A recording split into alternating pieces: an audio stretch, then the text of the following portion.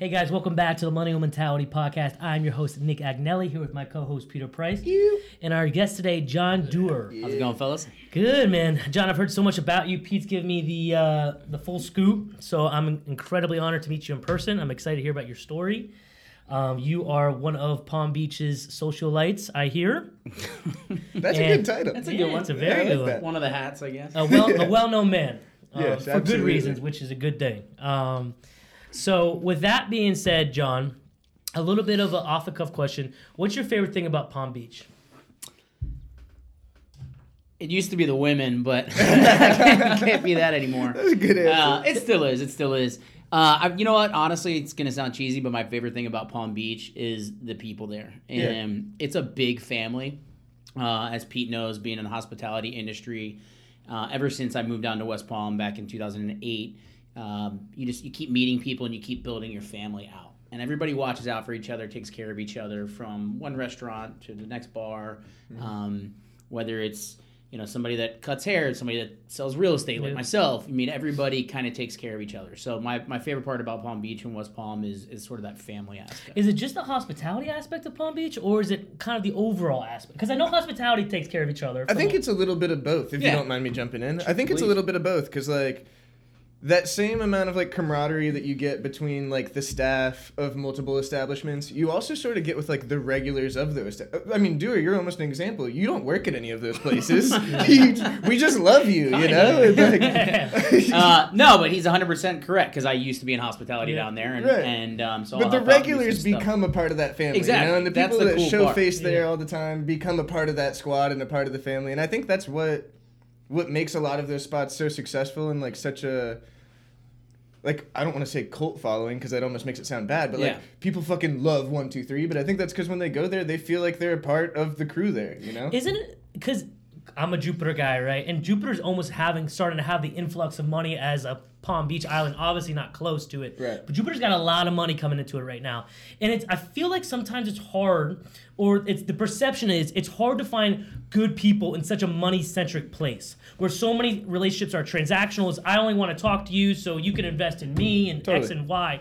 But I hear so many different opinions as you guys are saying, how it's a tight-knit family. So it confuses me sometimes because I feel like Palm Beach Island is a place where you could be sitting at a bar next to a random guy and you could be shooting the shit with a millionaire, you know, and it's kind of regular common And there's place. definitely both, you know. Don't get it twisted. When you walk in, it's 100% people who you will love to be around all the time.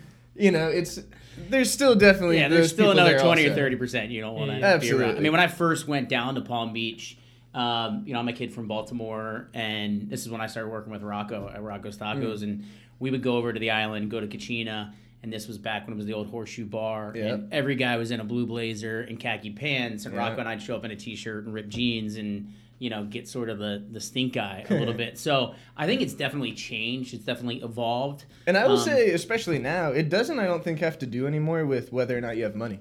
I don't think so either. I know plenty of really nice guys with money, and I know a lot of broke douchebags, you know? Yeah. But also, I think the perception of the millionaire in today's world is different. You could be a fucking 19-year-old crypto king and be a fucking millionaire. Right. I think 20 years ago, the guys in their 40s and 50s walking in with the blazer suits and their sons who are second-generation multimillionaires, that was the money. Mm-hmm. But you could be a random person walking off the street in ripped jeans and a jacket, and you could be the multimillionaire influencer or whatever it is. You know? Which I think is sort of the reason for my answer, you know? And it can sort of go both ways, you know? Being that overnight success, and we'll just use that same example like Crypto King, you can either become the nicest millionaire ever because 2 days ago you were just a normal kid on your fucking high school football team or something, you know? And now you've got all this money and you don't change. Or it could be the exact opposite where you maybe even come from nothing, but you made this money so quickly and with such little effort that now you don't know how to act. Yep. It's crazy. Pete had sent me a podcast the other day talking about financial responsibility. Jon, we're 26 and 27. Yeah. What would you got to call me out like that? I mean, come on. Jon, well, am I the oldest guy on the podcast? You didn't let me finish. Jon looks like a fucking 22-year-old. Respectfully, handsomely, that's what I mean. He didn't age a day over 30. What I'm getting at, if you were to give advice to someone in their 20s about financial responsibility, what would it be? Oof. It's tough coming from somebody that didn't have that responsibility back then and is finally leaning into it now. I mean, look, I'm a guy that loves to travel, loves to eat, loves to have experiences. So my thought is spend money on your experiences, spend money on your moments and your memories, and not your materials. I'm almost a guy, we were talking about this earlier, I worked up here in Jupiter for Devasta. I built a new construction home when I was 25. I was like making tons of money working in new construction. That's when the market was going up. And then all of a sudden the market crashed and I lost everything. 2008, 2009, that's when I moved downtown, which was a good lesson and definitely a better lesson to learn in your mid-20s than, your mid-40s probably, which obviously it happened to a lot of people. Yeah. But, save money where you can, but you never know when that next day is going to be the last day. Right. That's a good point. But, I think, spending on money that, spending your money on what counts. And what counts to me is making those memories. It's making those relationships. And it's really living life to the fullest. I like that answer a lot. I want to touch on something you were just saying for a second, because I think there's probably a lot of 25-year-olds listening right now that are either have those goals right now of getting their own house, buying a house, building a house, whatever it may be, or even maybe not to live in, but to buy real estate. I think that's something that a lot of young kids are putting on their list of goals, and thinking that's the next step to owning assets and gaining wealth. So what were the steps that you took at that time in your life to get you in a position at 25 years old to be building a home and buying a home? And now it's obviously many years later. Do you think those steps are still the same, or what do you think the best route is for kids to be taking? Yeah, I mean, back then, I was working 6-7 days a week, selling homes, packing my lunches, not going out, really saving like one night a month to go cut loose downtown or something. Boom. Let's say that again for the people in the back. Yeah. Pack your lunch, dog. Come on, man. Yeah, I mean, look, I grew up with my dad packing my lunch with tuna fish sandwiches and carrot sticks, and kids would have, potato chips and Jello, and I try to trade, and nobody wants to trade with me. Carrot sticks. But so my dad grew up in the Great Depression. You're trading what? Jello for carrot sticks? No, they wouldn't trade me. I was the loser that had the carrots. I don't blame them. But my dad grew up in the Great Depression. My dad's 88 years old, so we were always told to be humble. We never had flashy things, growing up. We were always told to give back, and that was, if you had enough for yourself, then you were giving back to somebody else. I think kids now, it's again, stop spending money on materialistic things like tennis shoes and clothes. Right. I mean, dude, I shop at H&M and Zara half the time because, it's inexpensive. It still looks good. You get a few pieces that you need. Or you could shop at PeteCosto.com and get some of that new Millennial Mentality merch. Bingo! Dick slinger, bitch. Sorry, sorry, what were you saying, dude? No, I like the plug. Shameless plug. Shameless plug. I should have brought my shirts in here. Thank you again for those. Dude. Can't wait to rock those. But yeah, save money where you can. You don't have to eat out every single night of the week. You don't have. I think to, that's such a powerful point. Huge. That's powerful money one. Going out to eat these days is ridiculously expensive. Yep. And it's an easy habit to fall into. I think. Yeah. It's way too easy to get. I mean, I'm guilty of it myself. That's why I'm saying it. Ordering breakfast in the morning because you don't feel like getting up and cooking. Yeah. I do that shit all the fucking time. You do even a $20 breakfast, which is conservative. If you're getting it delivered, and which you've got think about it though, if you told your mom you ate a $20 breakfast every day, our parents, or at least mine, would be like, "What the fuck are you doing?" Exactly. Yeah, I mean that's it just doesn't make any sense. Or going out to a $200 dinner, that's you did that on birthdays and anniversaries and special occasions when. Yeah. And again, even for people who are doing well financially and making money, I think that's still a great habit to form of just because the money's coming in right now and things are okay and you're not stressing financial things, don't start blowing it because like you said earlier, you never know when that time is going to come to an end. Yeah, 100%. So be preparing for it, Yeah, we went through that crazy roller coaster of the market housing roller coaster, and I don't think we're going through that again. I mean, obviously everybody's a little weary of it because the costs have gone up, both rental and sales, but again, you never know when the next virus is going to hit and everybody shuts down. So talk to us about that for a second. What was it like being 26, 27, 28, and then this, or whatever age you were at that time, you've bought this home, you built this home, I'm assuming you're living in that home, and now all of a sudden it's worth far less than it was when you bought it because the market crashes. Where's your mind at that time? It was scary. It was scary, bro. It was like, how are you going to Can you say some numbers for the people watching? How scary? What was the... Well, just how am I going to make the next mortgage payment, right? You've got a $4,000, $5,000 mortgage payment all in with everything else, and you're not selling homes because the housing market crashed. So sort of all my eggs were in one basket, and that's sort of when I went back into hospitality and did what I had to do to start making money again. I also rented out my house to a baseball player for 3 months. To cover costs and actually. That was the house you were living in previously? I went and moved in with a buddy of mine. Yeah. So again, the family made some sacrifices to make it work. And I bet that humbling that you learned at that age was such a blessing, John. Yeah. Like I bet you will continue throughout your entire life because you realize and I'm guilty of it too, exactly what you guys were just talking about. Like, I'll just throw out random numbers. Business is really good for contractors right now. We've had a really, really good year. I'm blessed for that. But say 2 years ago, I was making $50,000 and I was spending $45,000 a year, saving $5,000, right? Say now I'm making $120,000 a year. I'm finding that my expenses have doubled in 2 years. Oh yeah.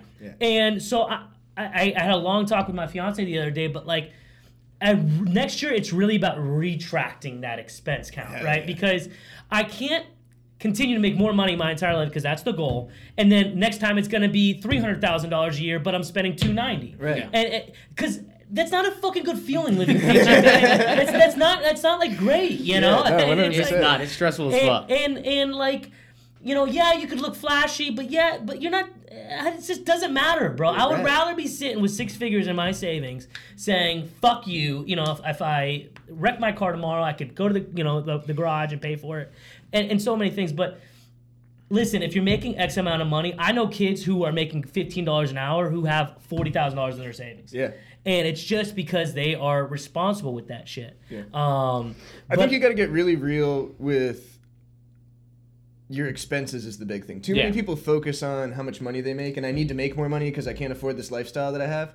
But I think a lot of people, especially in today's day and age with social media and trying to keep up with the Joneses, are just living above their means. You know? And 100%. For you to even say you're making... I'm guilty of that. Me too. I'm preaching to myself right now. But for you to even say you're making 50... notes. I swear, bro. This is a mental conversation that I was just having with myself recently. I'm going to start tracking my expenses every day. Because I track my income every day, and that fuels me up. I mark how much money I made that day, and I'm like, I'm going to beat that tomorrow, or I see where I'm at on track for the month, and I'm like, I got to hit this number for the month. I'm very in touch with my income, but for some reason my savings don't change because I'm not in touch with my expenses. Yeah. I've got a good control and a good handle over how much money I can make, but it's as soon as I make that money, I've already got the things that I can spend it on, So it's it never does me any good, It's out just as soon as it's in. That's why they call it the rat race, right? Yeah. And that's what it is, 100%. And I did 75 hard beginning of 2021, and I didn't realize for those 10 weeks, holy fuck, how much money I spent going out, this or that. I'll be honest, this isn't a flex. A normal night going out for me is easily $75 to $100. If it's me and Paige and a group of people, it's $100 bucks easily. Over the course of 10 weeks, that's fucking $1,000, like that. So I think it's really important, and for us to even say out loud, yo, you could be making a shit ton of money, but if you're flexing it and you don't even have it on the back end, it's not worth it. Yeah. It's really not. Gary Vee says it all the time, and it's I don't know, it's one of those things he says that I really agree with for sure, but also to a certain extent, he always says you stop spending money that you don't have on things that you don't need to impress people that you don't like. Exactly. And that's so true, But at the same time, treat yourself a little bit, I also am a big advocate of you have to reward yourself. Reward yourself when you deserve it, But also be really honest with yourself about when you deserve it. Yeah. Reward yourself. Don't do shit for other people that you don't give a fuck about. Yes, absolutely. Two on a little bit of a letter note, 2 things that made me think was we've all worked in hospitality. I worked in a shitty sports bar for a few years, but you guys have as well. Have you ever seen anyone pack their lunch and work a night shift at a hospitality place? Yeah, totally. Really? That's a thing? Paige. Yeah, for sure. A lot of your all fitness these girls people. into fitness and stuff. You'll see them packing with a meal prep thing. And Ideal Nutrition. When that came on the block, all the girls bartending were coming in with an ideal meal. Really? Yeah. Because at the sports bar, it was you'd wait till you got hungry and then you'd fucking order something from food. the kitchen. Yeah. That also happens just as much. Yeah. It's like a 50-50. I mean, obviously, you got to do one or the other. Yeah. Good ratios there, man. In the beginning of the podcast, you said Palm Beach women. Can you describe a Palm Beach woman to me, John? Oof, they're the ideal or the typical? Yeah, the typical. They're all different now. Yeah. It's certainly evolved, which honestly kind of goes back to what we were talking about how the whole town sort of evolved and everything else. Because now you're getting transplants and implants, no pun intended, that are coming from other states and other cities, right? So, we're maybe back in the day. Oh, I thought you meant literally at first. No, I mean, I'm not reading. We don't need to talk about transplants. But probably back before you'd have like your Lily Pulitzer, like blonde hair, stereotypical, Palm Beacher kind Lily of. Pulitzer was a good one right there. That was accurate. So where your girls out there looking for money, but honestly, I think it's the town has evolved so much that there's such a diverse group of people now from literally all walks of life. Yeah. Be it all ages, income levels, different parts, different mentalities. That our cities become much more diverse and different than it's ever been. Which, I mean, I don't know if you're saying that's a good thing or a bad thing, I think but it's I'd a great prefer thing. it that way. Yeah, I think it's a fantastic thing. Me too. Not like a more like a 1, 2, 3 like you ran for a while. Do you have not regulars, but people you knew of, girls and or men, right, that came in that you knew were searching for someone to be with for money? Like obviously, like you call them gold diggers wherever you'd like, but is that I guess so. Like, is this obviously something we talk about? Like, people. I think at the end of the day, everybody's trying to level up, right? Exactly. It's not like you're going out looking for like somebody that's like it's a not loser. like there are people coming in saying it. Yeah. No one announces it like, oh yeah, wait till you see this guy that comes in, he's paying for all my shit. Like no one really. Although you might hear that once in a while. I guess so, but I guess really, there's no way of knowing it. We definitely see it and judge it. Yeah, you see a beautiful young girl coming with a dude that looks like he's on his last leg. You make your own assumptions, you know. But do you see that quite a bit? Yeah. Sure, Yeah. I think you're gonna see that in any town. But you'll see that everywhere. Exactly. I think Palm Beach is I'm happy, and I'm not happy. I wish I would have dipped my toes a little bit more into it. Obviously, you got back here at such a young age, right, when you started working at 123, that you really got immersed in it. But that whole community, it seems like it's such a tight knit family, as you were saying, and everyone does know everyone or know of someone. Well, when I was managing Kachina, I was living on the island right above Kachina. So I was like literally a part of the community. Yeah. And like Publix was the Publix on the island that I'd go to. And that Publix has a fucking valet, and at any given moment, there's like a Rolls Royce, a Ferrari, and any exotic car that you've probably never seen before in your life is at this Publix. And there's a fucking valet guy. Yeah. Like, does your Publix have a valet? I doubt it. Wait, their Publix has a valet? Yeah, I just said it 3 times. Shut the fuck up. It's a valet guy, yeah. No way. Yeah. And there's no real public sign, if you've ever noticed that. No, because right. the whole, Where's the Publix there? Exactly. Wow. No And that's like the only like mainstream business on the island, right? Yeah, they've got like a thing. Starbucks is Oh, so right, the island's one. like, I guess you're never allowed to have like chains, right? So like no chain restaurants. So like really? Like Palm Beach Grill is a Hillstone restaurant, right? Which is Houston's basically, or any one of their other. But they couldn't have a Houston's. But they couldn't have a Houston's. Yeah. So Starbucks was like the only one on Worth Avenue beyond your clothing, like your Gucci apparel and stores. shit like that. So Publix, if you go to Publix there's no like big neon green and white like Publix sign. It's literally etched in stone. Yeah. Super light, where you'd have to sit there and stare at it. Publix castle. Yeah, exactly. And is that literally a city ordinance, or like just to not talk about? I think it's a city ordinance. Yeah, I think so. Wow, I fucking love that, to be honest with you. Yeah. So the Breakers is like the only Breakers in the world type thing? Yeah. And that's a privately owned family. I mean, privately owned business by a family. I mean, it's not I've never a been there before. corporation. I want to go. Yeah, let's go. It's a fire. You should take him, Pete. Yeah, I mean, we're not going to stay overnight, but we can go see it's the Christmas sights. time. How much do you think a room starts there? They're about $800 a night. That's not like crazy. And I'm not talking shit about the Breakers, but it's like not it. When you walk into that room, it's not what you think. When You're paying for the the ambiance. You're paying for the history of the Breakers, the location, and you'll the feel pool, the the history. being on the ocean, and it's insane. You do feel the history. It's pretty cool.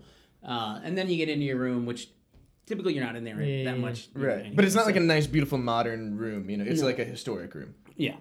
So, John, you're in a relationship. Mm-hmm. How long have you been in a relationship? For about 5 years, 6 years, kind of. Okay. Kind of thing, meaning the full 5 and 6, or well, there was a little, we were together, and then there was a little time off, and then back together. But we're doing strong now for the last couple of years. It does happen. You got to grow up, right? And then, and as you're aging and as you're growing, things change, and you figure out what works and doesn't work, and that's really what happened with us. It's about growing together. Like my sister is married to her high school sweetheart, but 5 years into the relationship, they took like a 3-month break. Really? Yeah. That relationship, they took a 3-month break. And how'd that work for them? I think the human mind, kill me if I say this, but the human mind is always wired to think the grass is always greener. Yeah. I could always find something better, whether it be a person, a material, whatever it is, right? Yeah. So whenever you get something or you get comfortable in a relationship for X amount of time, you go out or you have a good time or you meet someone, right? And you're like, wow, the grass is always greener, right? Or it could be greener. Right.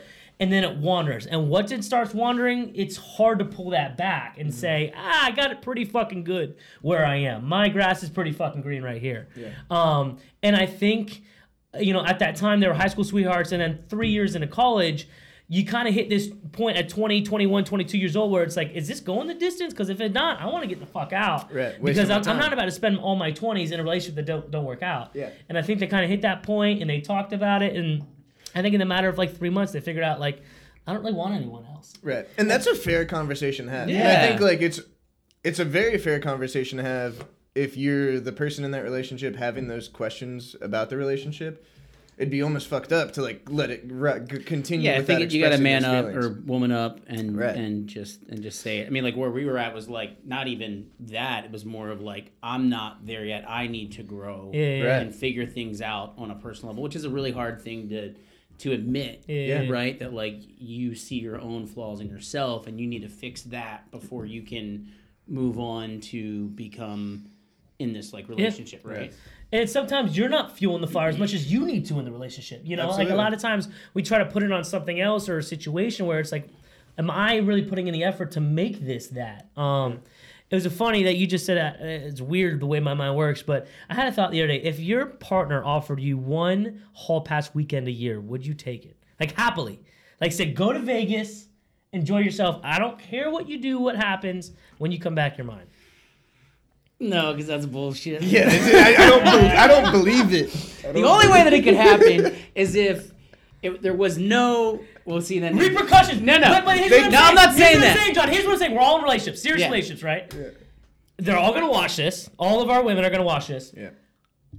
If Paige looked at me happily and said, "Hey, I want you to go out there and have a fun time," but she doesn't mean it. She can say it happily, but and then doesn't for that particular, if it's like a talked about weekend, then that's all that's being thought about. I don't know. John's swinging. John's saying he's going. I don't think he's swinging, dude. No, not like swinging, like swinging. I knew what you meant. Yeah. I don't think he's changing his mind. No, you're not.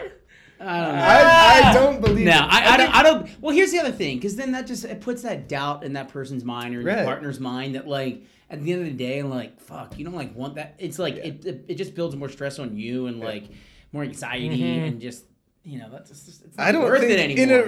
Are they cheating on me? Do they want me to go out there? Because In an actual relationship where the two people should be together for the rest of their life, I don't see that scenario actually existing and making sense. There was a cool movie I saw. It was like, I think it was called like 9 to 5 or something like that. It was this like French girl and this dude's in London and meets an older woman like at a museum, and like her deal with her husband is from like 9 to 5 p.m. during the week. It's their single personal free time. Wow. Interesting. And there's no questions asked, blah, blah, blah, blah. And they can go out and do what they want, flirt, and take it however far they want. And then at night, like, you're back. But it was an agreed upon thing between. Sure. And again, I think it was a French couple or European, which Europeans are a little looser than that's right than us. But yeah, that always like kind of blew my mind because it's like shit. Because here's my take on it, right? It was just I asked the most off the wall questions, and we talk. Paige and I talk about all these crazy scenarios, but you guys had this conversation? Not the hall pass one, but we've joked. Should we get her? No. I'll take this to my grave too. I think every guy in this world, if his woman, we're on a podcast. What do you mean you can take this to your grave? Okay, that is literally video and audio. That didn't make sense. I'm fucking riding with this. If any dude in this world, if woman genuinely or person genuinely gave them a hall pass, they might dabble in their toes. I dabble the toes in the water. I'm just saying, right? I don't know. No, I mean, I think every guy would be lying if he didn't say the idea intrigues him. Yes. But back to my main point, I'll take this to my grave. I just don't believe that it's genuine, you know? So and the it's repercussions are probably scarier than like the... I would rather say, nah, I'm okay. Because, again, it's going to put those thoughts in my head of, like, why is she okay with this? What's she doing that makes her okay with this? You know, I'd rather just... Well, I guess that's the other question. Did they get a free hall pass, too? Yeah, right. That's I no guess thanks. I should put that in. No, thank you. I'm good. No, thank you. And do you think if your woman would get a hall pass, she'd say, fuck you, I'm staying home? Or would you think she'd have fun? I don't want to speak for JoJo, but I think, she'd probably say no thank you as well. Yeah. Because back to the Paige conversation we had, it was like a swinger conversation. Like, do you ever, would you ever see yourself swinging or stuff? Yeah. And I said, right now, at 26 years old, I'm happy as hell. No, I do never see myself swinging. Right now. But, right now. I'm glad you put that in there. But if I don't know what I'm going to be like in 24 years when I'm 50, right? Yeah. We've been with her for fucking 27 years at the time. Yeah. I don't know. But here's what I'm saying is, a lot of people do it. That you don't know. And I'm sure on the island, there's a lot of little fucking upside down pineapples. If you know, you know. Yo, okay, so I just found that out not that long ago. My doormat is a pineapple. Really? And did you turn it around? No, so I didn't know upside down was a thing. I was just told if your doormat was a pineapple, that it's a sign that you're a swinger. Then you're in. Is that a thing? I have no idea. That's what I was told. I know if you put a pineapple upside down in your public car, you're swinging. Approach me because I'm swinging. Wait, in your car. Your Publix cart? Oh, in the Publix cart. Yeah. Like I've never heard that. That's so funny. You're walking around Publix and you flip the upside down pineapple. That means I'm down. I'm not gonna lie. Oh my god. I heard this from a woman that because I worked in Winter Park in Orlando for a while. I was gonna say you heard it probably from somebody at Celebrations in Orlando in that freaky like old town. It's like all the old people like live and it's just like everyone's fucking everyone. Yeah, that's so funny. But she had told me of this thing, and then I had seen it before, bro. I swear to God, they flipped the pineapple upside down because it's such like a niche known thing. Like, if you know, you know. So my point was that someone came over one day and was like, "Yeah, a nice doormat," and I was like, "Thanks, you like it?" And they're like, "Well, you know what that means, right?" And I was like, "No, what are you talking about?" And they're like, if you have a pineapple doormat, that means like swingers live there. No, I was like, shut the fuck up. We have a new doormat now. It's not a pineapple anymore. Or maybe it really meant nothing, but they just wanted you to swing. Yeah, they were just throwing it out there. To see what cost. Hey, I see your AC's on 72. Yeah. You know what that means, right, big guy? That's so true. So, John, you are a real estate agent now, and today, how do you feel about that? Like, and when I ask that question, like, what is your why, for instance, in real estate? Obviously you'll make good money doing it if you're great at it, but what is kind of your reason for doing it on a day-to-day? I think like the flexibility of it, being able to sort of make my own schedule, even though I'm really not making my own schedule. I'm sort of on everybody else's time. Yeah. But, like we had talked about, I'm still doing some hospitality stuff. I host the Palm Beach Food and Wine Festival. I work with a lot of different charities in town. So, when you say host the festival, what does that mean? So we have like a 5-day festival. It's from Thursday to Sunday. That's actually next week. And You want to go? Yep. And so like I'll host different dinners and lunches and grand tastings and things like that. We have a lot of celebrity chefs that come in. So I do a lot of auctioneering and hosting and emceeing all over the island, Palm Beach County. So that's honestly like I like real estate because it allows me to do many things. Like I could not be stuck in an office all day. Yeah. I can't be like tied down to one thing. I'm like a jack of all trades. I like to keep busy. I like to, not touch different people, but be in different environments, and touch different lives. To be honest with you, I love putting a roof over people's heads.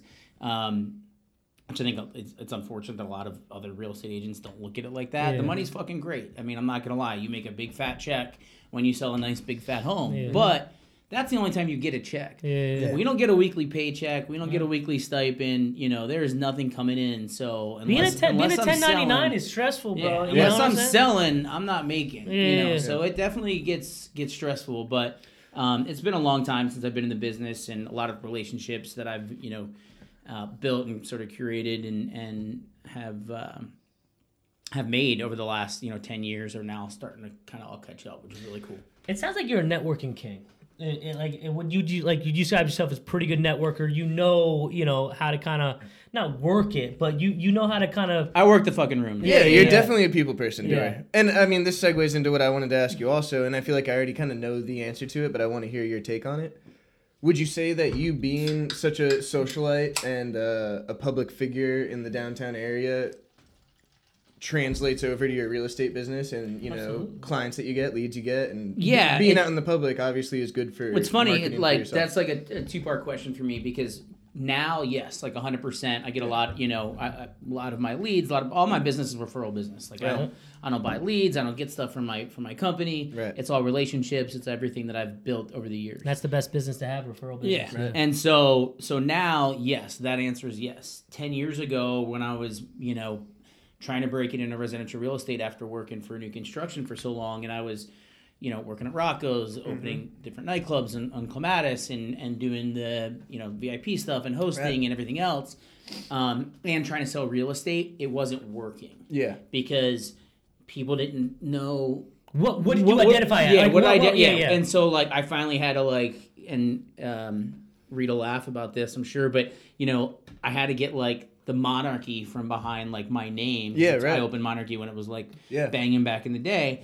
And, you know, I had to get, like, that away from me in order to, like, really start to excel. The monarchy guy, you know. That like, makes so much sense, actually. Yeah. That's It's like, really... Yeah, I mean, you makes had to, sense. like, even though they knew I was, like, not sleeping and working all Right. the time, that was just on the forefront of people's minds, and I had to recondition people's minds of, like, what they thought of me as. Was I The perception. VIP door guy, or was I, you know, Right. the realtor? That makes a lot of sense. And I notice it yeah, in my field as well, where like a couple months ago when I was doing the bartending shifts at 4 on the weekends, where it was just Friday, Saturday nights from like midnight to 2 a.m. It was a quick 2-hour little bartending gig. I was doing it for the reason that I first said, whereas like, you know, I love being there. It's a fun environment. I wouldn't like go to 4 and party on my own, but if I can work there, you know, and sling some drinks, that's fun for me, and show some face and see my friends. And I'd also noticed that being out in the public light, you know, directly affected my appointments that I was booking for tattoos. Every shift I'd work, people would be like, oh my God, I've been meaning to hit you up for a tattoo. And I'd end up booking appointments. So I was like, oh man, I need to show more face, you know?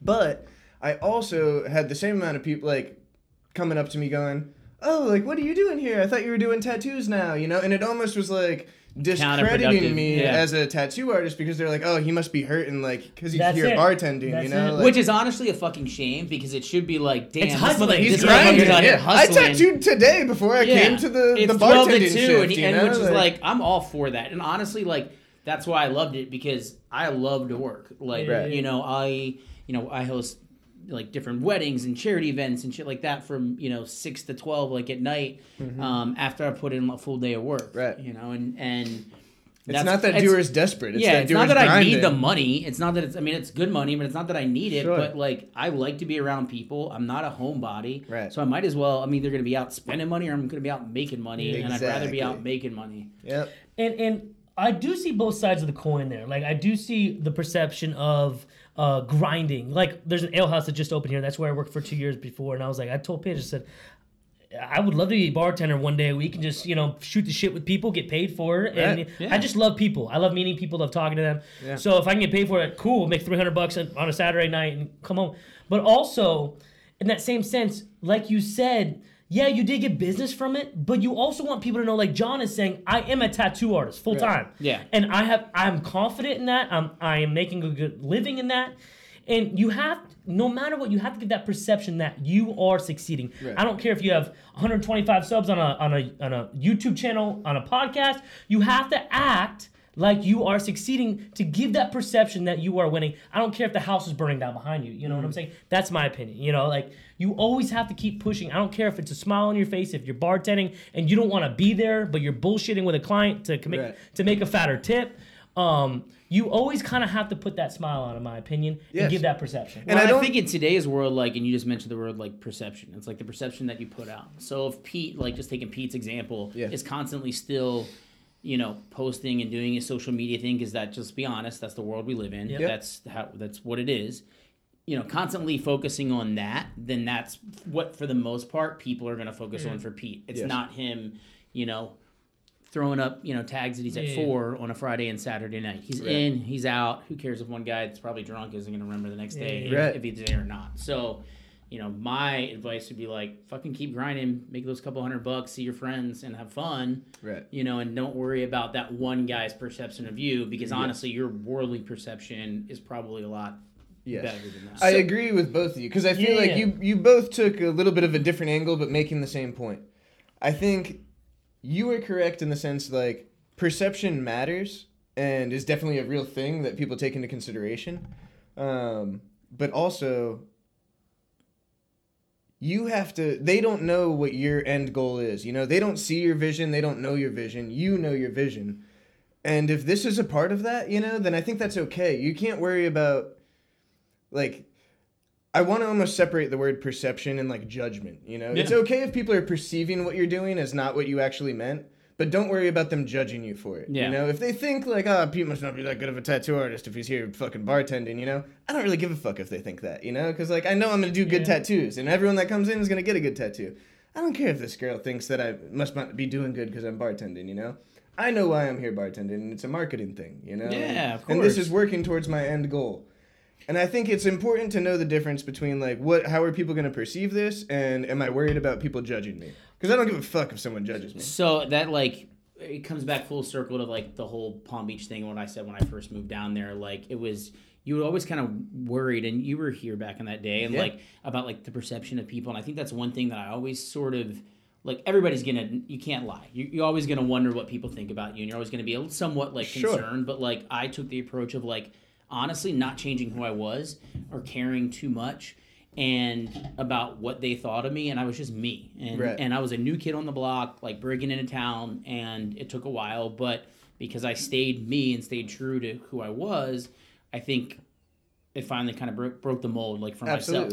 And because that's the only sustainable way to do it. Yeah. You can only put on a facade for so long, you know? Exactly. And it's funny, you talk about, like, what the end goal is. Like, I might not have the same... I wouldn't have the same friends, the same relationships, the same opportunities now if I didn't put that time in with Rocco and on Clematis and at Monarchy and hosting these events and doing these things, because I wouldn't have been in that hospitality business back then and have known these guys this long since then. It was building character and relationships. Yeah, and building relationships. So it did lay the groundwork, honestly, for, like, who I am and what I am in West Palm. Exactly. Same thing for me. You know, 1,000%. I'm in a completely different industry that has nothing to do with hospitality anymore, but I wouldn't be able to do what I'm doing without my background in hospitality. I think your business is hospitality. Yeah, absolutely. Yeah. I'm trying to make it real estate, to me, is hospitality. Anytime that you are servicing, like, directly servicing, like, another person, whether it's to serve a drink, buy them a house, it should be considered hospitality. It's hospitality, and if you're not treating it like that, you're not doing it correctly. Exactly. Because it's not about you; it's about making the client and the customer happy. But I think that's every fucking job, and that's what people don't understand. That's what he's saying. I don't care if you're a bagger at Publix or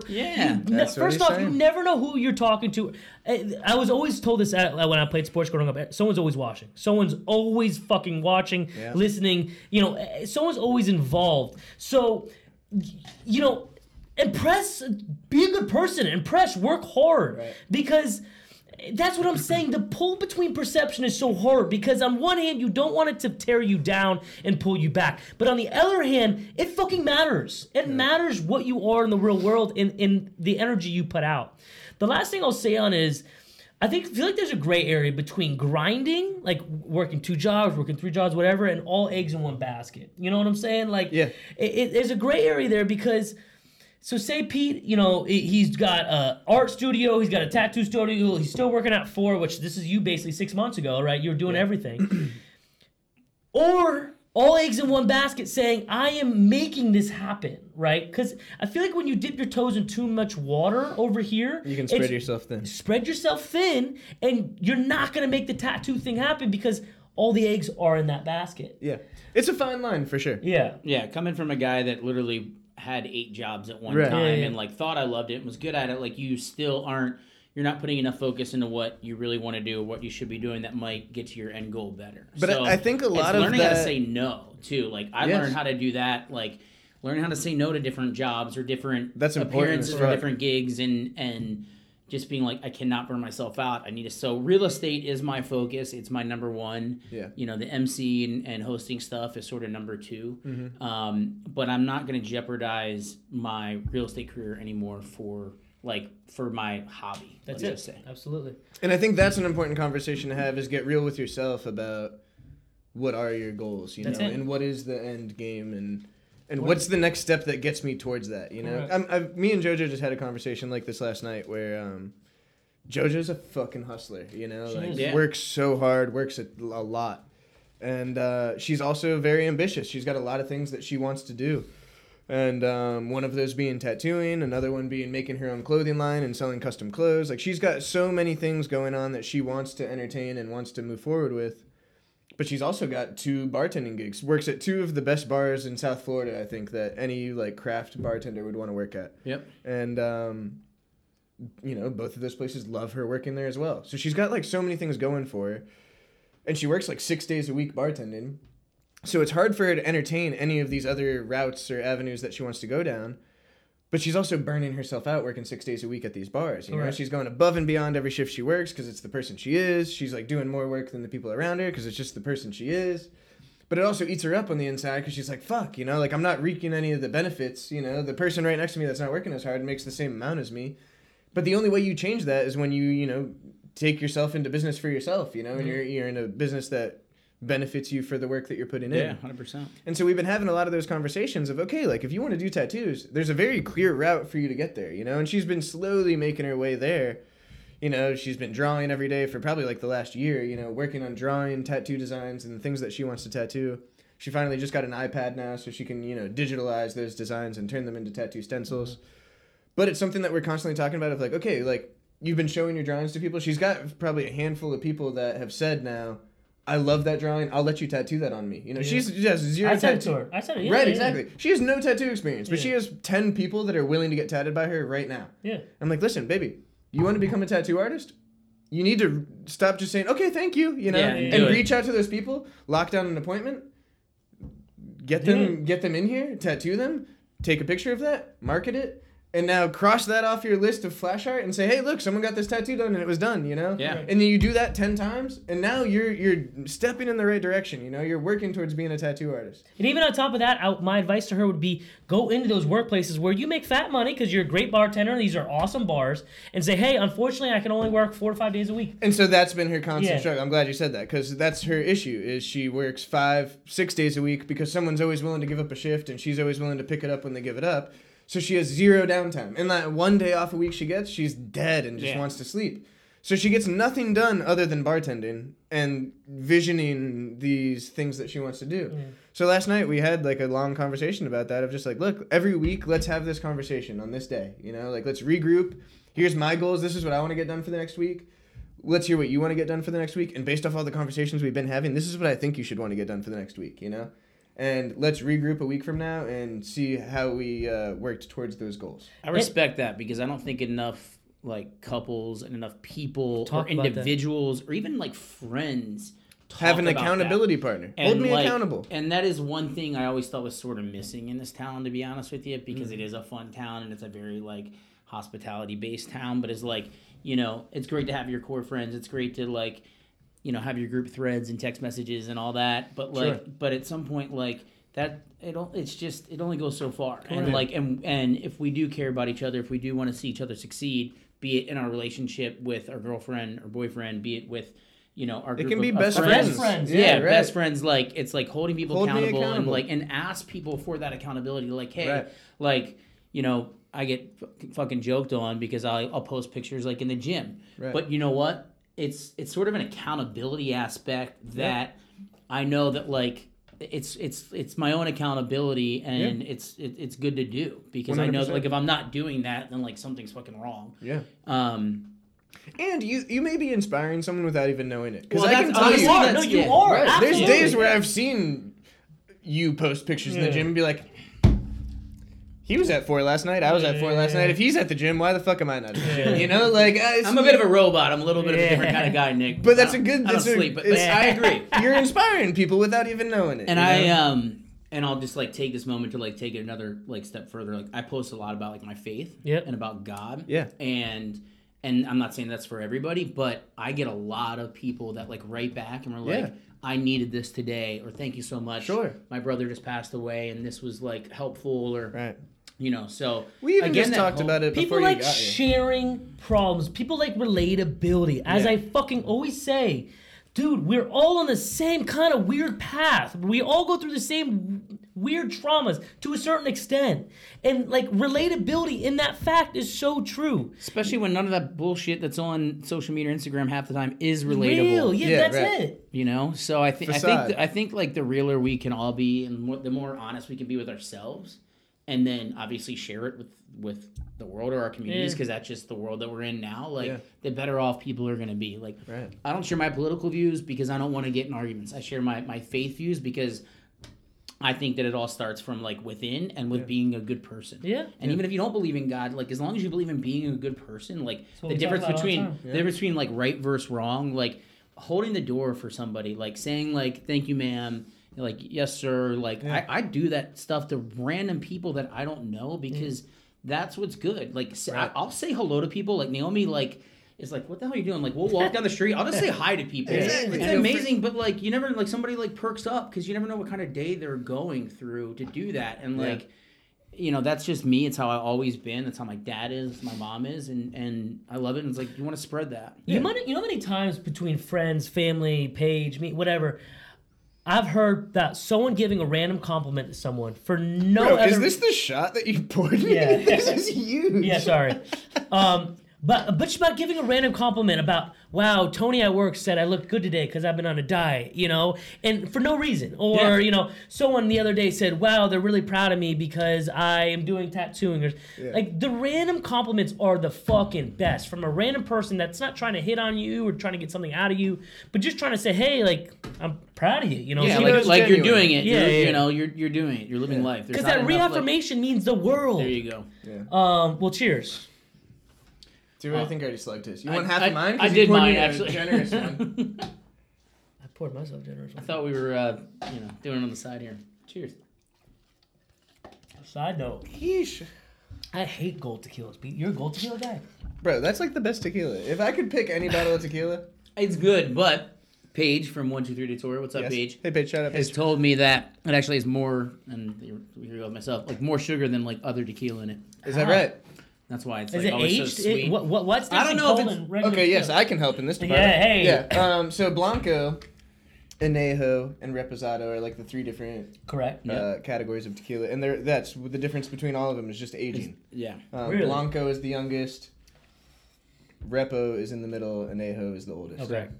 There's different like months and years of aging that I don't want to like try and say on camera because I know it's. I actually wrong. went through like a Patron school like with the Rocco staff. I used to be a liquor salesman. I learned Why it don't at one you know time, this? but I can't recollect it perfectly. Do you know it? I don't, and it's a shame because I got like my whole certificate and everything else. No, same, dude. It's confusing shit though. It's hard to recite on It's camera. an agave plant. Right. Put it in the ground. They roast it. I'm tripping. And all I know is you drink and it makes you feel good. Go tequila. Tequila is actually the only non-depressant alcohol. Bingo. Right. Yes. That's a big reason for the Duerr. Bang. Drinking The Duerr. all the time. Right. It's the only upper, not a downer. It is. It's the only upper. So, John, I want to talk about, and I've never honestly even heard of this club bar before. Don't Kill Me Monarch. Monarch. That was like old school, 2008, 2009. It was the first actually like house club on Clematis Street. So Clematis Street's been around for ages. And this was upstairs to, at that point, was just Dr. Feelgood's, which is now Pawn Shop. So Clematis Street always goes through its different, turnovers and bars and nightclubs. And back then, it used to be Monkey Club, which I never went to because that's a lot older than me. Turned into Dr. Feelgood's. And which was really cool. Dr. Feelgood's. I would just go there. They had a for the fucking name. snake that like came down over the dance floor that like blew smoke out. It was pretty. What? Badass. Yeah. Motley Crue like came for the opening or whatever because like Vince Neil like had like a piece in it. What year was that? Like 08, 09, like around. That's kind of a big. Yeah, one, it was cool. That's really huge. Cool. And then Monarchy. We were in 8th grade. Was upstairs. I know he sounds like my girlfriend. He's 26, so I bring stuff up and We're shit. the same age as your What are you girlfriend. talking about? How old was I back then? Yeah. But it was the only like house nightclub like in West Palm Beach. Yeah. So, a lot of great DJ. Oscar G just played Sunset Sessions at 4. Like we had him back in Monarchy like back in the day. So wow, that's fucking sick. A lot of like a lot of Deep Fun House, and it was like different. And that we actually brought like a lot of the Palm Beach crowd, which typically like back then there wasn't like this relationship between West Palm and Palm Beach. Like if you lived on Palm Beach or you were a Palm Beach, or even if you lived in West Palm, but you had like you would go to Palm Beach and stay on Palm Beach, or you would be in West Palm. And so like Monarchy sort of started blending the crowds, which was pretty cool. we were selling like, you know, tables for like $5,000 a piece, which was like crazy for Really? then. That's insane. You know, we were like had sort of like the Miami like sort of mentality. I worked in clubs in Miami, and that's where I started working here. I got hired by Cleve and another buddy, Paul Brown. So it was great. Had a good 2-year run, and then that was it. I had to pull out and try to really focus on my real estate career. What was your favorite thing about selling tables, and what was your least favorite thing about being VIP selling tables? There's nothing that's not fun about that job. Yeah. There's Give me the honestly. No, I'm saying. Because like I know like kind of like the I mean, I get like it's funny. Like what is the it? bartenders are like in the trenches all day. Yeah. You know what I mean? Like I show up, 3 hours later, like dressed up with a fucking VIP list and like a table thing, and I'm like, give me a shot. And my job is to like entertain and have fun and party with the people. Right. Like that's what the great part about the job is, to make have people have fun, which I like to do. So give me like a because I literally don't know what's a Saturday night for like a VIP entertainer. Like you show up at 10. Probably you'd show up at 10. I don't honestly, it's gonna sound fucking stupid to say this, but like the art of like the doorman is like lost. Like South Beach, you'll still have it like in some cases, but that was like a fucking art. Like New York, like you'll still have it in certain places, but like the door guy was like, the big fucking deal. Like almost like a step below the manager. Like, exactly. He's running. Like he controlled who was in the fucking club and 100%. who wasn't. Yeah. So it was good. It was good times. We had and you were the door guy. I was the door guy. Yeah. Right. The doer guy. The doer guy. The doer guy. The doer guy. No, I agree exactly with what you're saying. Like the block has changed quite a bit, and I think the industry in general has changed quite a bit. But even to the point that you were saying where like you were selling $5,000 tables at Monarchy, on Clematis, like you can't. You're not there doing was that no one else doing that, No. and like up until Kachina doing that a few years ago, which didn't happen until after the renovations. Old Kachina Horseshoe Bar wasn't selling even $1,000. There was no tables to sell. There wasn't a thing. And bottle service on Clematis really wasn't much of a thing either, So to be kind of ahead of that curve, I think says a lot also.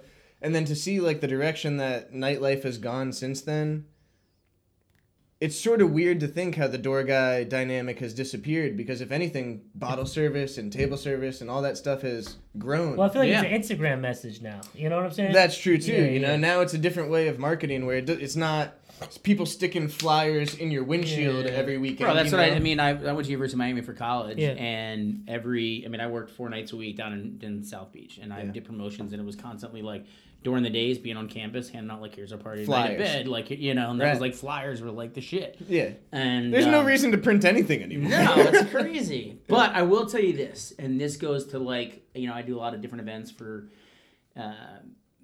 nightclubs, bars, charities mostly now. And like, there's nothing better than that human touch or that human connection. So like at one point, like the Facebook events were kind of like would work. Yeah. And then that fell off. Like Instagram stuff, you can post something, but then that's not really. There is nothing that will ever replace, to me. I know a guy. This human connection of like either handing somebody a flyer, sending somebody a personal text, or picking up the phone and be like, "Yo, I need you to be at this party tonight. I need the support." Whatever else it is. And unfortunately, like, we continue to lose that day after day and year after year in this society. Well, I've experienced that like today. I feel like with we've got this event coming up on December 4th. Shameless plug again. December 4th. Come to our event This at is Fort coming Palm out Beach. after that. So it's already have happened. It was a great fucking event. We hope you guys were there before that. But anyway, December 4th, we've got this event coming up, and we've been posting the flyer that was created by 4, which is a great flyer. But at the same time, we post it, and it's not like people are responding going, I'll be there. Like, we're just posting it and throwing it out in the universe. Yeah. Today, finally, we were like, hey, we better make sure we got, like, a solid squad coming to this shit. So we started reaching out to people individually and asking for confirmations, And that's what you have to do. And, like, at the end, Right. people still want, even though it might not seem like it, even though, like, our society's going in a completely different direction with this fucking metaverse, which I don't even want to get into. Yeah. Like, people still want that touch. And when you give it to them because they don't ever get it, it's, like, that more special. So, like, when I'm raising money for, like, fundraising or different events or charities, like, around town, like, directly calling somebody or sending them, a personal text about, like, what I'm doing versus, like, inviting them to an event or sending them a generic flyer or whatever else is just, it's so much more powerful. 100%. And you can see it firsthand. If you have a group text like with all your friends, right, and you have that few friends that never respond or anything, if you text them separately, they'll respond. They respond right away. They respond right away. So you see that instantly because people like that. This is to you, you know, like this is to anyone else. This is for you exactly. Well, because there's like, again, it goes back to that accountability, right? Yeah. You're like asking somebody to like be somewhere and you're making them accountable now, as opposed to just like sending this group message out where there's I can slide under the radar. And there's no accountability. Yeah, that's true. Good point, Duerr. Now, John, are you coming on Saturday? I will be there Saturday, and you know why? Because I got a personal text from my man Pete. Yeah, that's My right. dog. It wasn't copy and pasted to every person I sent that text to. Even if you copy and paste it and you put, but if you copy and paste it and put the person's first name there or something. Ooh, I should have said Jonathan. You should have said that. Instead but even of, if it's the one person and it's like, it still means a lot more than the. Absolutely. I'm not coming anymore. Totally. What's your favorite Christmas movie, John? Elf. Oh, good pick. Yeah. Good pick. Fire pick. And I don't know if you saw, but I think he just turned down. I'm just gonna make a number up. It was like $20 million to like do an Elf 2, but Are you kidding? He refused to do it because of like the script. You can't was so top shitty. the first one. No, you can do it as long as there's a good The script was shitty, I think it was okay. like $24 million. Respect. Sully sent it to me. Wow. Peace out, Sully. Shout out Sully, dude. That's a good guy right there. The best, dude. So if you have a friend coming in from Montana, right, and they hit you up and they say, John, I want one good bar to go to and one good restaurant to go to in this area, what's the restaurant and what's the bar you're plugging? Oof. No affiliation. Yeah, No, well, then that's not going to count. Yeah. Honestly, I'd probably say like for a great night, you're going to obviously be a 1, 2, 3 day tour. Yes, sir. And for next door, Avocado Grill is one of my favorite restaurants. Shout out to Julian, one of the best chefs in town. 100%. Bucan on the island is going to be great. I'm going to have to keep going here. Kachina, you don't want to miss out on Kachina. If not, I'm not going to be able to go back to these places. This is a really fire list. This is like But actually a great this is list. the list. Like, if you want to get like, okay, hey, you got a group of people coming in town. Like, you're going to hit like Palm Beach, you're going to hit like Bucan, Amoto, Trevini, Lola for dinner. You're going to bounce over to Kachina. Maybe you might go to the Breakers for like a little bit. And then you're going to make your way across the bridge when it gets a little darker, a little dirtier. And you're going to hit 1, 2, 3 day tour and 4. Yeah. And then depending on how late you like to be out, then you might have hit Spazio for some of those dirty beats. Maybe Monroe's with Reed. Who knows? I know. Reed's got a standing Anyone listening RCP. that's actually planning on like trying to finesse a night out in Palm Beach and West Palm Beach, that lineup that he just spit was like actually really fire. You know, that's the ideal lineup. It's crazy to me because I don't know half of these. More if you wanted to plan a perfect night out, do like literally 70% of what Duerr just said. And I only know, well, I know that because I do that three nights a week. But it's literally like that's what I'm sending out to people because I'll get people, especially like coming like season, and like, hey, we're in town with 5 people. Hey, we're in town with a bachelorette party. Where should we go? What should you do? And there's. If you try to hit all of those places, you might be blacked out by the time you get to the end. So, pick and choose what you like. But any of those options break are them great. up. Break them up if you're there for the weekend. You don't have to do all of them. That was a lot. What were the restaurants one more time? Bucan, I think, is maybe my favorite. Bucan is next to the gas station? Yes, okay. you know where that is. Bucan's maybe my favorite restaurant ever, I want to say. Really? I was going to say on Palm Beach Island, but like it's not like there's one. What's the vibe? Italian? What is it? It's a mixed menu, and they change it seasonally. They sort of broke the mold in Palm Beach, I think about 10 years ago. Yeah. With Clay Connolly, and they just came out, and it was they were done with the white tablecloth. They had the same white tablecloth service, meaning top notch service, top notch food, drinks. Capitol Grill type vibe. Yeah, exactly. Yeah. But without the pretentiousness of it, or without the stuffiness of it, because Palm Beach again was always sort of very stuffy and quiet, and this is loud and boisterous. And Adam would DJ there on Friday nights. Mm-hmm. Shout out Adam Lipson. And our New Year's Eve party at the Ben, yes, sir. December 31st. Okay. Put a link in the bio. Bango. Bango for wherever you need to go. Just be downtown. But that's a new New Year's Eve party for you. That's a new venue. What? The Ben? Yeah. We did it last year. Okay, previous years, I guess. My last New Year's Eve party was with the Colony. Yeah, we were at the Colony before. Yeah. Adam and I have been doing a New Year's party for the last 4 years. And again, it's something that, I just like to do because I like to like be with my friends and I like to see my friends have a good time. And even though it's gonna stress me the fuck out for like 4 days prior to it, we're very similar. I'm the same way. And the day of, like, as long as like all of my friends are together and everybody's having a good time, then like by the end of the day, like I'm happy. I will have had a good time. It's weird. It's trippy because I get happiness through watching them get fucked up and have fun. You know what I'm saying? Like, I mean, I'll get fucked up and have fun too, but it's just like, you know, it's I don't mind the plan. Like, I'm good at planning. I'm good at organizing. I'm doing all that. But yeah, so you're very good at what you do, Dewey. I enjoy it. I feel like every friend group needs that guy though. You know, like you need that guy to be like, all right, we're doing this year, and this is what's going on. Yeah. The Ben, I'm so excited to go there. JD's one of my best friends. I'm his best man at his wedding. He's getting married there in March. Nice. He's getting married at the Ben? At the Ben, oh, shit. That's cool. So give me because I don't know West Palm. Is it right next to like E.R. Bradley's? Where is it in relationship? Remember where World of Beer used to be? No. Okay. That's not a good like. I remember where like, World of Beer. Yeah, but that's it's right next to it. It's behind it. It's like, exactly. So if you knew where it was, you could say it's behind it. So it's right in front. It's right in front of like the marina downtown in West Palm. Okay. I don't know if a boat. I don't know what the fuck that means. Come on. And right before the North Bridge, going over to like. I get you. So it's like it's a great hotel. It's an autograph collection by the Marriott. They have a beautiful like rooftop, so you look out over the Intercoastal and the breakers and the ocean. So it's really the only water view besides the canopy now, like water view bar or like hotel per se, besides the breakers. And then of course you have Bradley's, which is a staple. Yeah. But which is like amazing to me that West Palm doesn't have more things on the water. I mean, Jupiter does. They're just not the real estate. Jupiter really doesn't. Jupiter has Jupiter they just Beach did all Resort. That shit on Love Street. No, right? But I mean, they got the stuff on Love Street, which I love. Oh, but I call it the water. Then at the beach. Okay. I'm sorry. Yeah. I mean, just being on the water. But that shit's blown up the fuck. You know, that it's. Oh my god. I love the beacon. But I think that's a big part of it is the location and being right on the water like that. Yeah. Anyway, I forgot where we were. I'll tell you what I want to get to. I want to get a group of investors and start opening up wedding venues. I'm telling you guys, the amount of money that goes into weddings is ridiculous. It's a ton because I work a lot of weddings and I work with a lot of event planners, and we've gone throughout the city to like do this, and it's like it's virtually impossible because the prime. So take for instance West Palm Beach, like that prime real estate there, like right north of Bradley's and the little park there. Right. Yeah. That's Florida Crystals.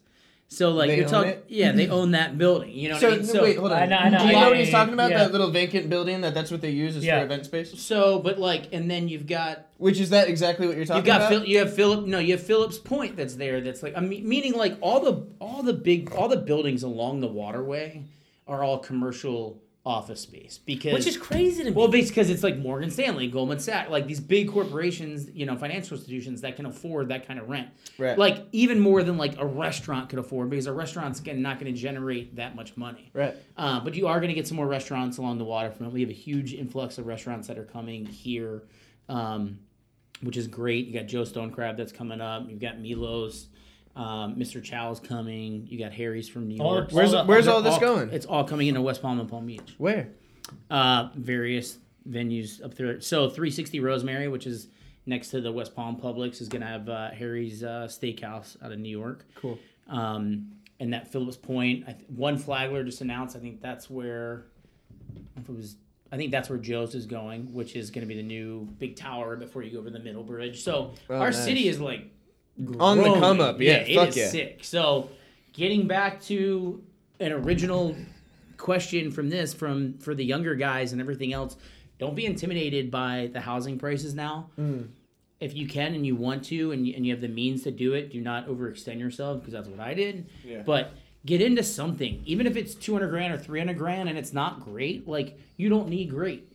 You're building equity and you're obtaining an asset, and then slowly renovate it, and then get Nick to come and do it. Bango. Hey, but good like shit. like get in. It doesn't have to be the best house or the best condo or whatever else. It's a fucking place. Location. And the way that this city is going, it ain't never stopping. Gonna go it ain't down. stopping. You can't find rentals right now for people downtown. I looked for a guy this morning under $4,000. There was 3 places in all of downtown. What? Holy fuck, dude. For one? Everything else is rented out. For just in general. Yeah.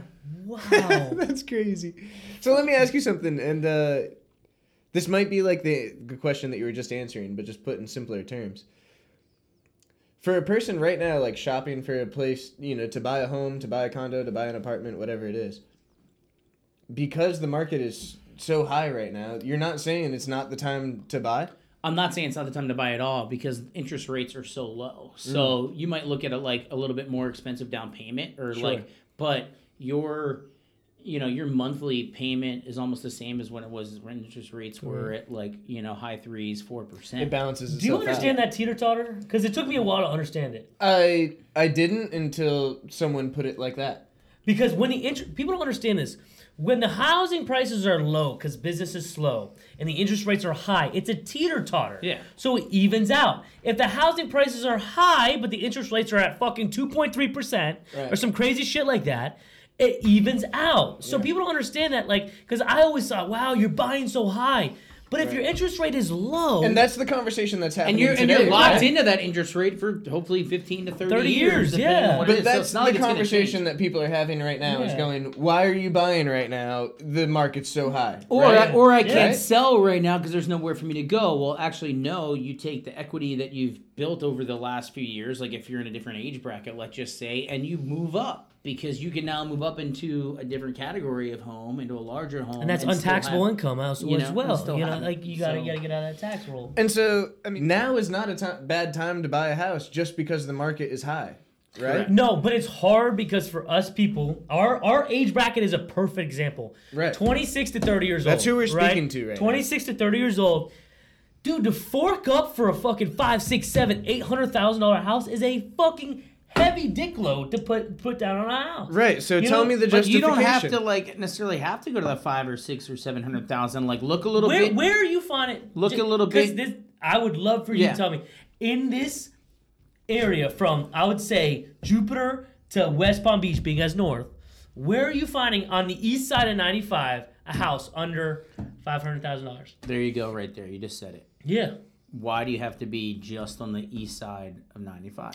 You can be in the villages down in West Palm Beach where you're still only 12 minutes from downtown and be, in a $300,000 and a $400,000 home. So which is pretty much me right now. Start breaking that mindset of where you have to be, because I'm going to tell you what, there's no more land. There's no more inventory. Yeah, so only thing that's going to happen is north and south and west. So that's why Northwood has blown up over the last year, because things are moving there. Yeah. That's why you've got these huge communities that are getting built further out west. So you might as well get ahead of the curve if that's where you're at and that's your price point. Don't be mad about it. If your price point is a $200,000 condo, grab it up, because it's probably what you're going to be paying in rent.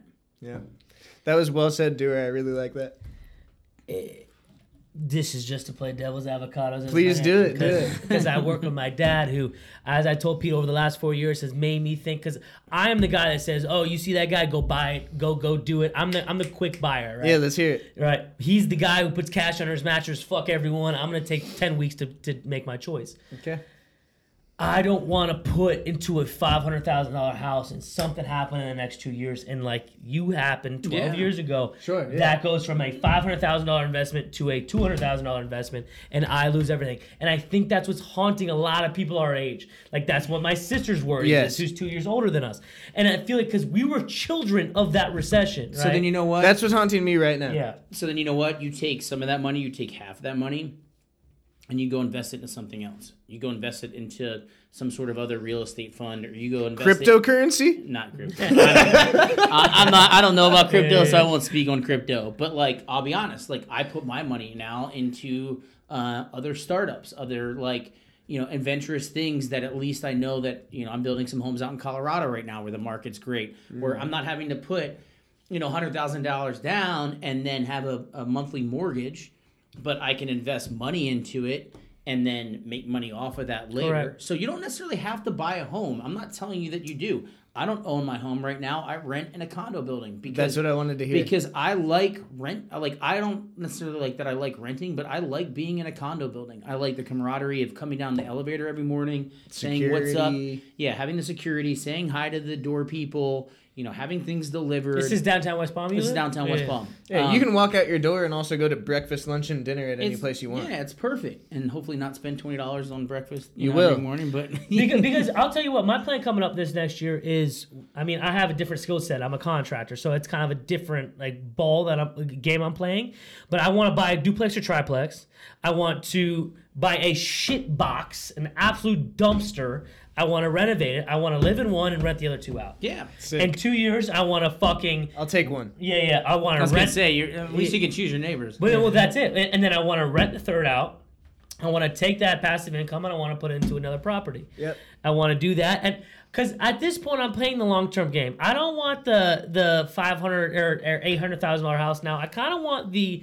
I'll live the way I want to live for the next few years or 5 years, and then I want to buy the $1.5 million house fucking 10 years down the road. You know what I'm saying? I 100% agree, brother. Like I told you, my money goes to not material things, and it's funny because I do sell real estate, and I believe in the American dream about having a home and everything else, but this is and again, it goes back to perception about this is my personal choice. Yeah. I choose to take the money that I earn and I give a lot of it back to our community, and then I like to invest in different things that can produce a different outcome down the road for me, to where I'm not having to pay out a monthly stipend of mortgage. Yes, I'm paying rent to a corporation, but there's peace of mind in that because I can lock my door and even not lock my door and go to Egypt for 2 weeks. I just did. I can just bounce and go away when I need to, or if my family needs me for something, I can go away and not have to worry about a pool guy, a lawn guy, and everything else. And that's also because I'm not a homebody. Yeah. So why have a home? Be real with yourself. If you are a person that stays home all the time, buy a fucking house. Yeah. Dude, put your money in what you do. This if is you're such a person a good point. that doesn't stay home, why the fuck do you need a home? I don't need a fucking home. Preach, I get to house sit for friends once in a while. They'll ask me to dog sit because it helps me not have to buy a dog for Naomi. In a 5,000 square foot house, and they got 2 people. Yeah. And I'm like, this is great for 4 days, but get me the fuck out back to my condo that I walk in and out of, and 8 times a day, and don't have to worry about shit. But that's me. Everybody should do. But when you buy a condo, you also have assessments. I work, and that's why, and that's again one of the reasons I think the condo market's obviously shot up in its lot, and then you pay for HOAs, then you have an assessment. Correct. So, and that's that monthly, over that monthly nut beyond your mortgage and everything else. That sometimes is you know what, I'm good, and I like to move. I like different things. Yeah. Have you ever lived anywhere besides South Florida? I'm originally from Baltimore, Maryland. I moved down when I was 18 to University of Miami. Lived on campus and then had a bunch of houses there. How was that? That's a whole different podcast. What's the song that we used to play at 1, 2, 3 for the Miami games? Oh, the We Dem Boys. We Dem Boys. Yeah. I'll put it in the background right now. Yeah, put it in the back.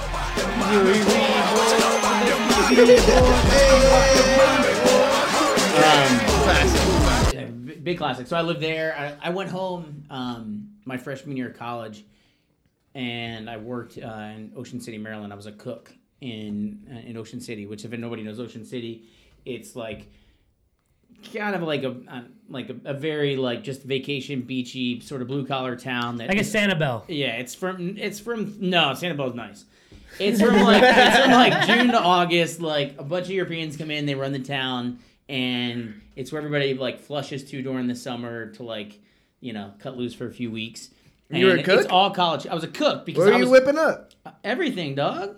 So I was a cook because everything. What's your cuisine? Everything. Everything. So dog. I'll get because I was in Miami. I didn't get a chance to go down there in the spring to interview or get a server job or a busboy job. Yeah. And so all my buddies that I moved into this house with all had great jobs, and I ended up having an $8 an hour fucking job as a cook. But I'm well, I've got to take it. Yeah. So I started off at salads, then moved up to sandwiches, then went to the broiler, then went to the oven, and then went to the grill. And by the end of the summer, I was running the line. Chef Duerr. and we were doing 550 to 700 dinners a night. I mean, it was intense as fuck. Yeah, that's a lot. I'm 19 years old. And just sweating, running the line, smoking cigarettes in the back.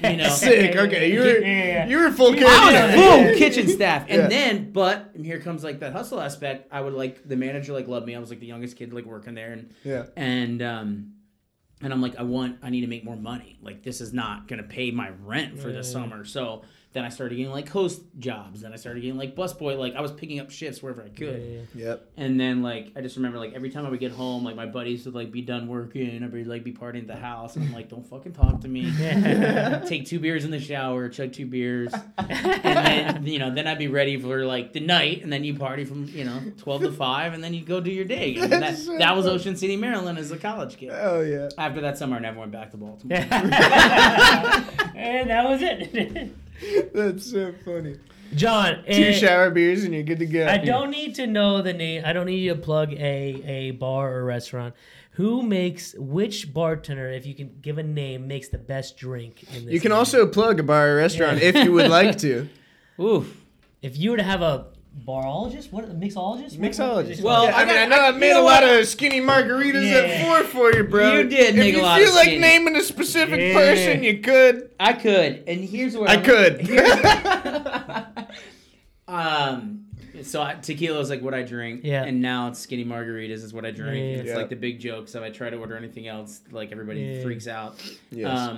Like if there's something wrong with me. We didn't make him a skinny margarita today. I will say that. I know I'm a little disappointed. Guys. Sorry, dude. But I gotta say, dude, gotta give it up for my man Tyler. Hey, that makes the 1, 2, 3? 86er margarita, the skinny margarita for me that is beyond perfection. What is in that? So 86ers like how skinny, like from like 1 to 100, let's just say like, you know, like 86 is gonna be like super tart, like super like, and depending on like what kind of day I had, like what kind of like strength I needed. Okay. And I'd be like Tyler, like, give me like 92, like, you know, like Oh, easy on the road, okay, you know. okay. Then I'd be like, give me an 86. So this is custom. And I'm like, give me an 86er. He's like, I got you. So Wow. I'm gonna give up the 86er for Tyler. That's good. But, you know, just out of But respect. don't try to go order that at your local bar. No, because you Duerr can't. is special. No one's you going to know will- what you the will fuck never be you're able to talking do- about. You will never be able to do that. Yeah, yeah. Because a margarita, this is for a non-bartender, is sour, orange juice, tequila. Yeah. Sour is like the controversial thing, you know. If you go to a place like Ale House, you order a that's margarita. where I fucking worked. I know, that's why I said it. If you order a margarita at Ale House, you're gonna get like tequila, sour mix, Orange juice. shake it, put it in a glass. Yeah. What about you guys? You go to like a classy establishment. Yeah. What kind of tequila do you prefer? Yeah. You know? And then it's like, it might be the fucking brown stuff, Nick, which a lot of people like. Fuck the Believe it or brown stuff. not. You know, sour mix is not a thing. No. It's So lemon, lime. Fresh lemon, fresh lime. And tequila? That's it? And then typically like agave. Yep. Right? That's Some what sort of Fuck is sweetener. agave? That's what I'm saying. That's what sweetens it. But it's a lot fresher It's and a better. plant. Is it And simple then- sugar? Like, what is agave? It's a plant. Okay. No, agave syrup. Okay. Well, it's a plant first Yeah. that they turn into a syrup. Heard. You know? See, that's a restaurant. Heard corner. Yeah, Heard. You know? Copy. Heard, yes. Good job. Behind. Yeah. I gotta pee so bad. I know I said I wasn't gonna do this, but can we do it? Yeah, we can do I it. gotta pee, bro. Right. Sorry. John, the last thing I want to talk about, and it's a little bit on a more serious note. My sister asked this on the last episode. And I thought it was such a good question. What is one thing people underestimate about you, and one thing people overestimate about you? That was a good one. Wow. It's a tough question. That's deep. Underestimate about me? Yeah. Yep. And over. I guess my resilience, but at the same time, I don't think that they do. And like again, Let's talk about underestimating. You're talking about underestimating. Yeah. What does that mean, resilience? Just to keep pushing through and persevering after heartache, after loss, after ups, after downs, and keep going. But I say that, and look, guys, I'm 39 years old, right? And I came to like a peace. You're hot for 30. And I'll give you I came to hot. like a peace and resilience of myself like a Okay. few years ago that I finally like what people probably better what people don't know about me is I had so many insecurities, even like moving downtown, even like being the guy in the scene, even like doing great, even having fun and being the guy that people go to. Like, that doesn't mean you don't have insecurities. And I probably had the most out of a lot of people because I was like, what's it for? Or just wasn't there with myself. In what manner? Socially? So, physically? like socially, but it was things that I dealt with on my own, and so I don't think it's what people underestimate about me, because I don't think people underestimate me that much. Yeah. And I say that because I fucking earned the right to No, say that. I know exactly what you mean. Yeah. That's perfect. And you know, but I finally like got to like a place, and I'll say this to like your viewers that are in a different age bracket probably sometimes, is just be true to yourself. Like be real. And if you're fucking sad, like tell people you're sad and let them get you through it. If you're happy, be happy, but like don't ride the wave and the highs and the lows. Like ride like in the middle. Yeah. And I went through such a hard time that nobody knew about. I mean, a lot of my closer friends do now and so forth. And sure. But when was this? Probably between 28 and like 33, 34, 35. That's not a short window. No. And, you know, I came from a very diverse family, and that's like, again, everything else. But they're all loving and everything else. So I always felt love in my life. Like I've always felt the people connection and the love. So when you feel that, and then all of a sudden, like, you don't feel that, you're kind of like embarrassed about it, or like, what the fuck's the matter with me? Sure. You know, like internalize. And and it's like, so I guess I always felt like a lot of people didn't know me as well, or like didn't connect with me until I was open and honest with like some of the shit that I went through and was going through. I was in a bad car accident, like I told you guys earlier, where like, you know, I have chronic back pain. Like I'm not comfortable at any moment, at any minute of any day. Like not comfortable. Like sitting here, like my back fucking hurts. Like I always want to like stretch and shit like that. But like I finally got to a point where it's like, this is what I am, you know, and what it is. It could be a lot worse. Correct. Yep. And so I don't think it's like underestimating. I think it's like, you know, a lot of times we don't know people's like full backgrounds or like what they're actually dealing with or what they're coming from. And especially after these last 2 years in this world, and what we're dealing with now is, you know, being honest, having accountability, talking to your friends, your best friends, your girlfriend, you know, your crew of friends. It is more important than ever. This like the human interaction right now is more important than ever, and that's what we have to keep doing. So like with your podcast, like what I would suggest is what you're doing now. Keep going, keep pushing, keep connecting with people, keep showing people's honesty and realness, because we don't get enough of that. Correct. You know, we're shoveled with just hatred and division all the time, instead of what, honestly, I think our reality is, which is love and compassion and inclusion and family. Like, we're in downtown West Palm Beach, and we have all different types of people, races, ages, income levels, ethnicities, religious beliefs, but we all get along. Yeah. That's our reality in our world, not what the fuck that we're seeing. Everyone see? Dude, I fucking... That was fire. Dude, people don't fucking understand. The world is such an amazing fucking place, bro. It's so beautiful. You go out to a restaurant or a bar, you'll sit next to people or on a cruise or whatever it is, and you'll talk to the most amazing people. You'll laugh. You'll fucking... whatever. It's so fucking awesome. But when you see on Facebook, Instagram, fucking the news, on the TV, whatever it is, makes you believe that this is corrupt. Everyone's trying to do something against you or not agreeing with you. It's so bad because sometimes, like, my preconception of, like, when I look up guests before they come on, I want to judge them. Yeah. Be like, someone's going to be about X or someone's going to be about Y. Someone's going to be pretentious or someone's going to be over the top or whatever it is. And then every time I'm proved wrong. Why do I have that pre-notion in my head? That's what pisses me off, you know? It's because I scroll through 10 pictures, I'm like, okay, this guy's X, Y, Z, or this girl's this. And it's sad because I feel like a lot of people feel that way. We have this perception of people, we meet them in the real world, we're like, wow, dude was dope, you know? Right. Like, Jon, dope person, you know what I'm saying? Yeah. And more people need to realize that. They need to feel that fucking connection. And that's what we're trying to do here, locally. Now, what's one thing people overestimate about you think?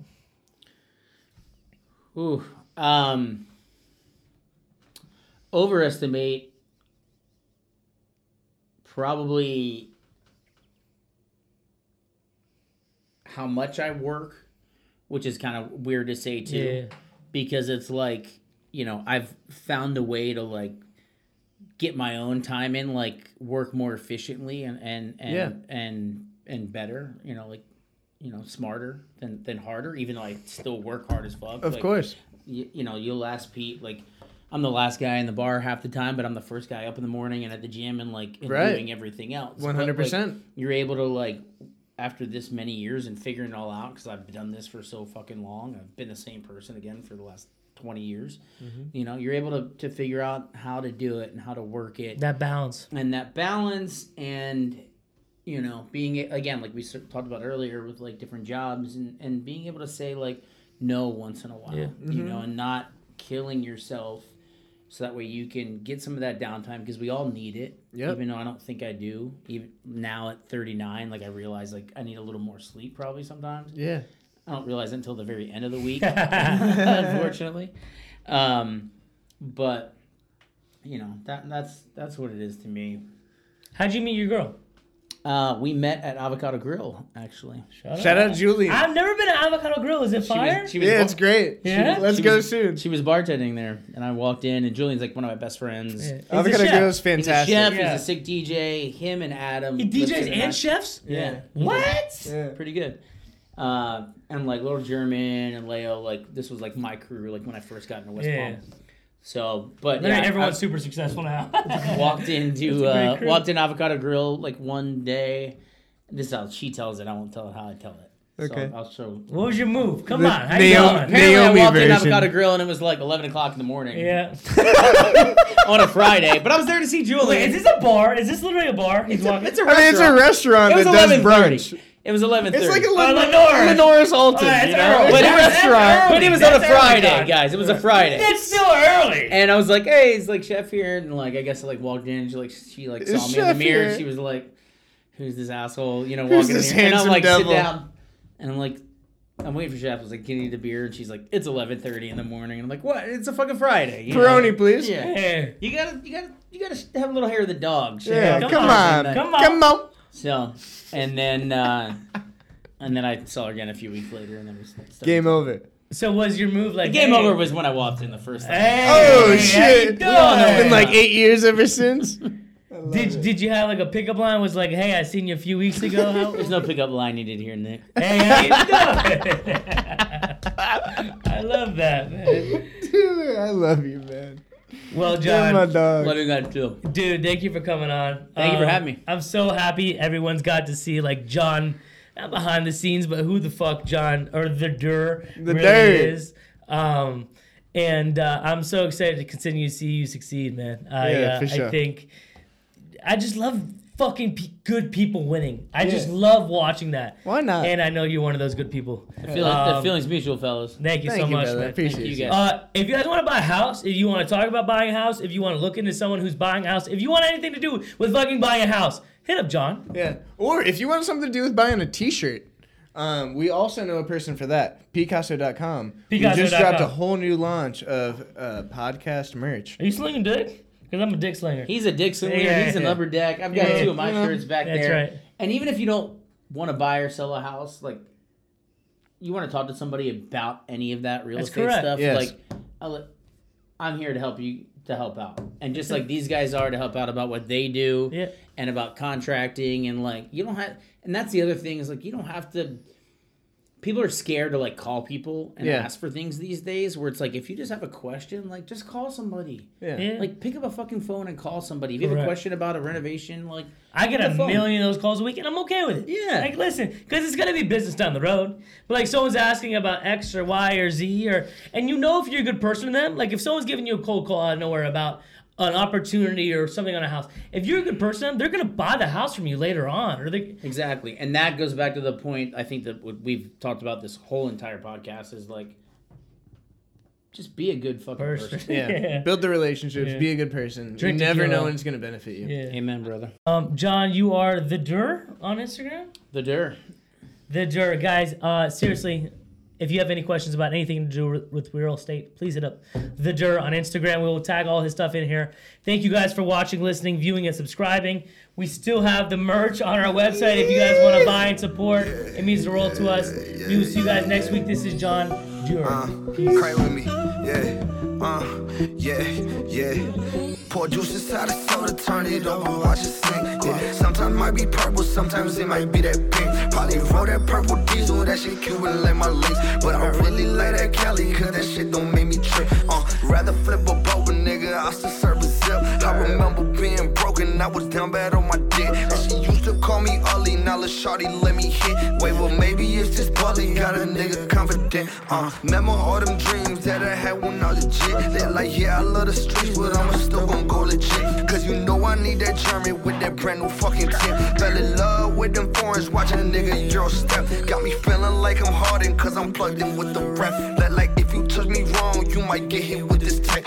Let them birds fly like a nigga crossing west. And I swear they broke my heart when I seen them. But that shit, it made me strong, now I'm right back on my best. Like bitches, leave me alone, why I get linked on this tech. Like little bitches, leave me alone, unless you gonna try that neck. Like little bitches, leave me alone, unless you talking about a check. Pour juice inside the soda, turn it over, watch it sing. Yeah, sometimes it might be purple, sometimes it might be that pink. Probably roll that purple diesel, that shit Cuban like my links. But I really like that Cali, cause that shit don't make me trip. Pour juice inside the soda, turn it over, watch it sing. Yeah, sometimes it might be purple, sometimes it might be that pink. Probably roll that purple diesel, that shit Cuban like my links. But I really like that Cali, cause that shit don't make me trip. Yeah.